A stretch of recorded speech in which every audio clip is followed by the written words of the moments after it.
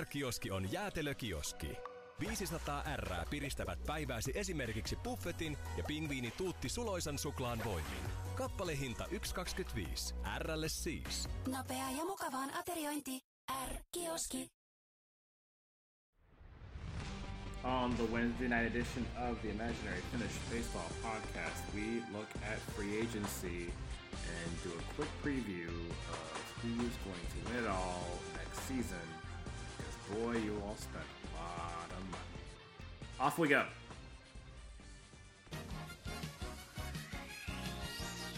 Sports Radio 66, The Fan, WFA. Episode 29, it is the Commish, and we're talking season 10 post-free agency situation / preseason / predictions / y'all spent a lot of cash. Pat yourselves on the back, because I tell you, some teams that were out of this thing, well, you're not out of this thing anymore. For the last couple of seasons, we've had, 6 teams that have kind of been in the race in each division. The Kuvalas, the Kupios, the Lapuas, the Havinkas, Oulu's kind of been on the rise a little bit. And then a bunch of other random players at different times. And now, thanks to some intrepid signings by you all, we've got a race on our hands. I'd say probably in both divisions, although the East is going to be nuts. Because there's just so many teams in that division that were threats to win titles every season. Two of our last 3 champions have come out of that division. And so just looking at some of the free agent signings, Sakamo got the biggest fish in 20-year-old, you heard me right, 20-year-old Shamari Bonds, who's just going to go bonkers this season. We're talking rookie of the year MVP candidate kind of guy. He's going to hit 40 home runs. Probably going to have over 100 RBI. It's going to be nuts. He's going to hit 300. He's going to slug over 600. It's going to be gross. So what a signing by them to just single-handedly vault themselves into the race. That team was pretty close anyway because they've been kind of tanking for a minute.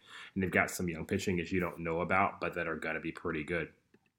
But to go out and get a guy like that, to go with an Erik Wickstrom, is pretty potent, provided other guys do what they're supposed to do. And then they went out and got Kenny Kunda, one of the best young pitchers in this free agency period, to go with Sebastian Westerholm, who I've talked to you about before on this podcast. And so that's a true 1-2 potent punch that they're going to have to put up against that division going into the season this year. And so that's pretty scary stuff. Kuvala still should be the toast of the East. I've got them winning 93 games this season. It's going to be interesting to see maybe I can keep up with how that team is divined. But Karjalainen should have a really solid year. And then their wild pitching rotation situation should keep them sound. Juuso Hautala should have another strong season. Actually plays for Kuopio, sorry, wrong team. Nathan Tarkio, should have another strong season out of that. So weird starting rotation thing they've got going there where guys don't actually start, but they relieve or something, opener or whatever. I don't know. But it's working. The math is working. Moneyball / Tampa Bay Rays is working for them. And so that you're going to need to keep up. Kuopio didn't play along in any of this, but they didn't need to because they drafted well before. So they've got the guys they need, and I think that the real issue is people caught up to what Kuopio was doing, which they managed to do through the draft, but still. And so they're going to be as competitive as usual. Look forward to Hatala and Gabe Britt, who I think should make the rotation this season, you'd think. Millie Niemi in the outfield. Karjalainen in the outfield, and so they've got some weapons that are it's gonna be Kuvala and Kuopio again, 1-2 in that division for that division title. Now you talk about wild card spots. Again, we got seven teams total in postseason. So here are my playoff teams off the top of my head are the Kuvala, Kuopio, Lapua, Havinka, and then as your 4. And then it gets down to who going to take on the next 2 to 3 spots. And I think a lot of teams here are going to be very happy that there are 7 spots and not just 6, because we're going to have teams that are going to be close to that line. Teams that include Yansu, who had a monster postseason, like just completely monster, just bonkers postseason, going out and just really transforming that roster, whether on purpose or not. It's still going to be good to see them back in this thing after, kind of taking a step back after winning a championship. And so, Jerry Mikashima is going to be a star. He's 28. He's going to be great to see how he can play. Jijang Kong in the reliever. And then they went out and got themselves, I'd say, a number 2 starter in David Lira to go with a team that wasn't that bad last year. A team kind of just ran out of steam at the end. 71-win team, but I think they were better than their record would portend. And so, I think they bought themselves a couple wins. Other guys will get better. Some of their guys will get better this season. And so, provided they can get some production out of the rest of that rotation, I don't really see a true number 2 starter on that team. But which is really going to be the biggest issue. But if it works out, that's definitely a playoff team. Are they going to win a title? I think that's probably not going to happen. But playoff team for sure. I've already talked about Sakamo. I think for sure you've got to like their chances at being a postseason team for sure. Helsinki, who made the postseason last year, a finalist again. They've only made postseason twice, but they've been a finalist both times.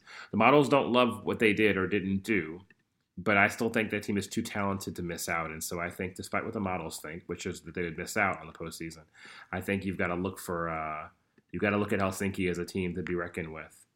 Those teams are going to beat up on each other. The Jansu, Sakamo, Helsinki, Vaskila, they're going to beat up on each other. Vaskila probably a little beneath these teams at this point.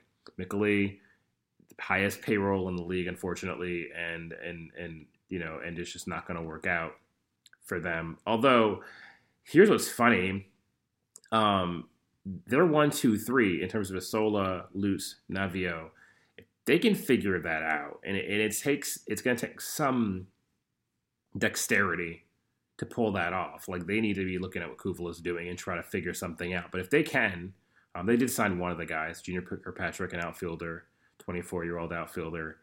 If they can figure this out, though, I don't think that team is that bad. We're talking about guys that have won this league before. I don't think that Navio's obviously way overpaid, but I don't think he's as terrible as it seems that he's been the last 2 seasons. I think you can salvage something into him. Lutz, same thing. You can salvage some kind of something out of him, although that contract isn't that bad, actually. So maybe somebody wants to pilfer a Lutz out of Mikkeli. And then, the rookie Isola, who, maybe you want to make him bake longer because he's not cooked yet and you're not going to win anyway. So what's the point in trying to compete? But I thought that team, underachieved last year. Obviously, losing Kiyokoski is going to make them a non-starter, but I still think they're probably not as bad as the numbers are going to make them look, although they're probably going to lose 100 games, and I'm just overestimating. In the West, it's an interesting deal. Lapua should be the toast of the division still. They have driven Dampier, as I've said before, and through driven Dampier, all things are possible. This is if parity is accurate, this is Lapua's year to win a title. But I think I called for them last year to win a title and they didn't, so I got to stop trying to jinx them. They did make huge signings. They did go out and get Alvin Ramon is a huge signing. That's a lie. Alvin Ramon will be a huge addition to that roster offensively, and they got the best catcher in the free agency pool, PJ Sigley. So they did the signings, and he got him pretty at $11 million. So they didn't get it reasonable at all. But those 2 signings were very, very deft, and will not hurt their cause at all in terms of trying to not just get back to the postseason, but to finally win this whole thing. Havinka should be competitive again for, like, it's probably a step beneath where Lapua is, but still should be a competitive top 4 team. Olumpori will duke it out. I think Turku may have done enough to get themselves into a conversation. Still have one of the best hitters in this league. John Helga Madsen is is probably historically the best hitter probably in league history almost at this point. He's hit 400 twice. He's hit 400 twice in his career. No, just once, but it was confusing. Career 359 hitter. Doesn't strike out a whole ton. And so with him, They went out and got an Eximo Espino, the infielder, who they went and got the most to get him. It's that power bat in that lineup, which they did not have last season, along with the drafting of Frankie Hofschneider, youngster, who should be great. And they went out and got Dragan Lagzik, a Croatian starter, along with signing some other guys who are already in the league. So they made some pretty smart signings, I think. And so they got themselves a rotation, it seems like. And so the models don't love them and thinks that they're probably a team that's going to fall somewhere in the 77 win range. But I like them to challenge Pori for that 7th spot. Tampere didn't get into enough in this free agency, I think, to get themselves into the playoff conversations. A bit of a bummer because they've been edging up.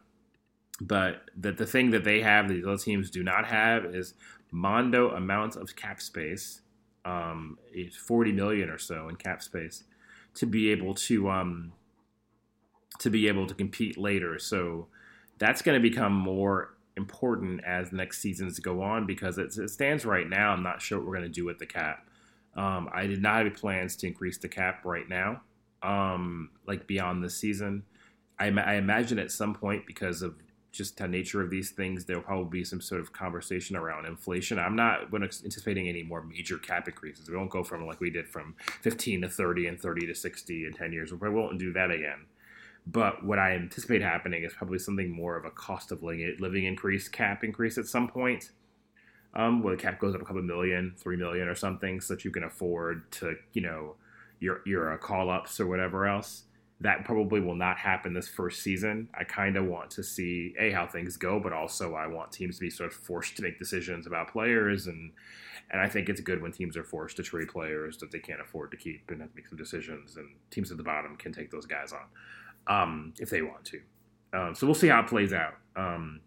But you all have done a great job of spending half the league more than half the league is over 44 million in spending in terms of their cap situation. And so Sakamo wildly signed those two guys and they're still only at less than 40 million. So that's pretty impressive. And so watch out for them to be a team to be reckoned with, if not this season, moving forward. What are my playoff predictions? I don't want to go that far. I don't want to go further than just saying who I think will make the postseason. We need to see how this plays out before I can really get a sense of who I think will win it all this year. But just for giggles, I'd say that, beyond Lapua, but beyond Lapua, I don't know. I think Kuopio could be in this. That team is too good to have only won one title. I think another title gets them into sort of all greatest all-time team conversations. Speaking of which, I think I will, after this season, do a all-time sort of, best teams of the last 10 years kind of thing or something. I need to figure out what that's going to look like, but that's something you can look forward to at the end of the season, next season or something. It's going to be a fun season. Every season's fun, and I love how far we've gotten. We've gotten 10 years and 10 seasons into this, and it's cool to have some old players and be able to reference old seasons. This is the beauty of FASM, and really looking forward to seeing what the next decade of this league can do for us in terms of players and names we get to remember, and eventually we start talking Hall of Fame. I think we're going to wait till season 20 before we start talking Hall of Fame, but you already start thinking about the names of players you want to remember, and if there's guys' numbers you want to retire, obviously that's what admin tasks is for. Put those names in there. There's no league criteria for this. You can do whatever you want for remembering guys across history. I think that's a fun thing to do. So that's it. We're getting out of here on this episode, but looking forward to spring training and the season upcoming. Until next time, it's the Commish signing off.